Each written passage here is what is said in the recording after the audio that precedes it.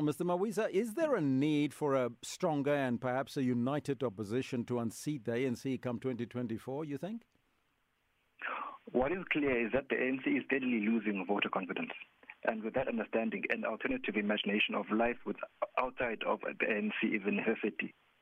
It may not be as cold outside of the ANC as one would imagine.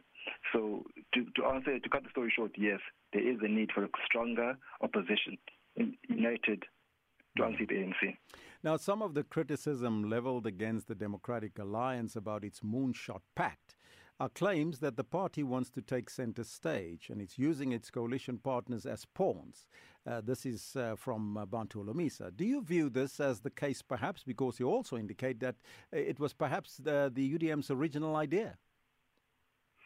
It seems as though that the DA is disingenuous in its attempt to create a moonshot pact, because as you mentioned, that the UDM had once upon a time brought about an initiative which wanted an interim government in light of the coming coalitions, while also in the same light, Action SA had brought about a conversation on the Rainbow Coalition. So, in my analysis, the idea is indeed rather disingenuous in their attempt to create a coalition government, in that they do want to be the big brother, or they do want to dictate to other parties in their so-called coalition talks. So there already seems to be signs that the leaders of the various parties now will struggle to agree on the shape of this pact. So do you think that opposition parties can successfully work together to unseat the ANC, especially given the context of their different ideologies, though? Opposition parties have no choice. South Africans have no other choice but to ensure that coalitions work. Coalitions have worked elsewhere in the world, and therefore there is no scientific reason why they should not work in South Africa as well. So coalition partners should, from the onset, agree on a set number of principles in order to ensure that the coalitions work. I mean, coalitions have worked in Germany, coalitions have worked elsewhere in the world, and therefore they should work in South Africa as well. If coalition partners come to an agreement and have a set principles that will drive the coalition. I'm not even talking about national level. We're only talking about provincial level, where we see coalition formations of late seem to be falling apart. Is there perhaps a missing link between coalition formation and the provision of conflict management in that? And what mechanism do you think needs to be developed to curb such political fallouts among coalition partners? The missing link here is an agreed upon set of principles, as well as the mechanisms for a referendum.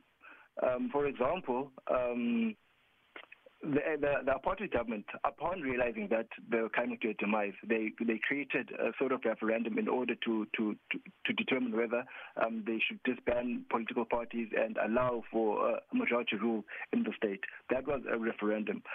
Another example I would bring about in the democratic dispensation is the notion of land expropriation without compensation. There were talks and there was hearings on land expropriation without compensation, which was a form of referendum, which is a necessity in my view, that would assist in the process.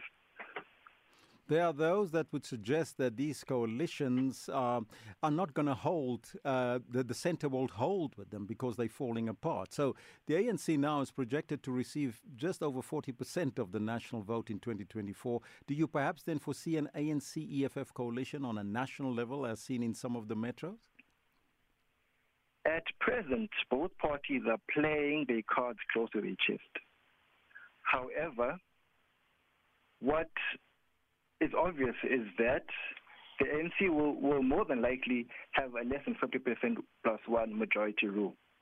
So therefore, they have no other option but to want to work with another political party which may be near the center or center left as they are.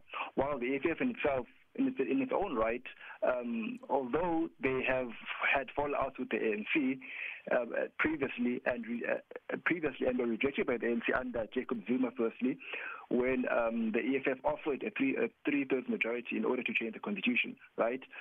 That does not now necessarily mean that they cannot work together in a new form of coalition at the national level.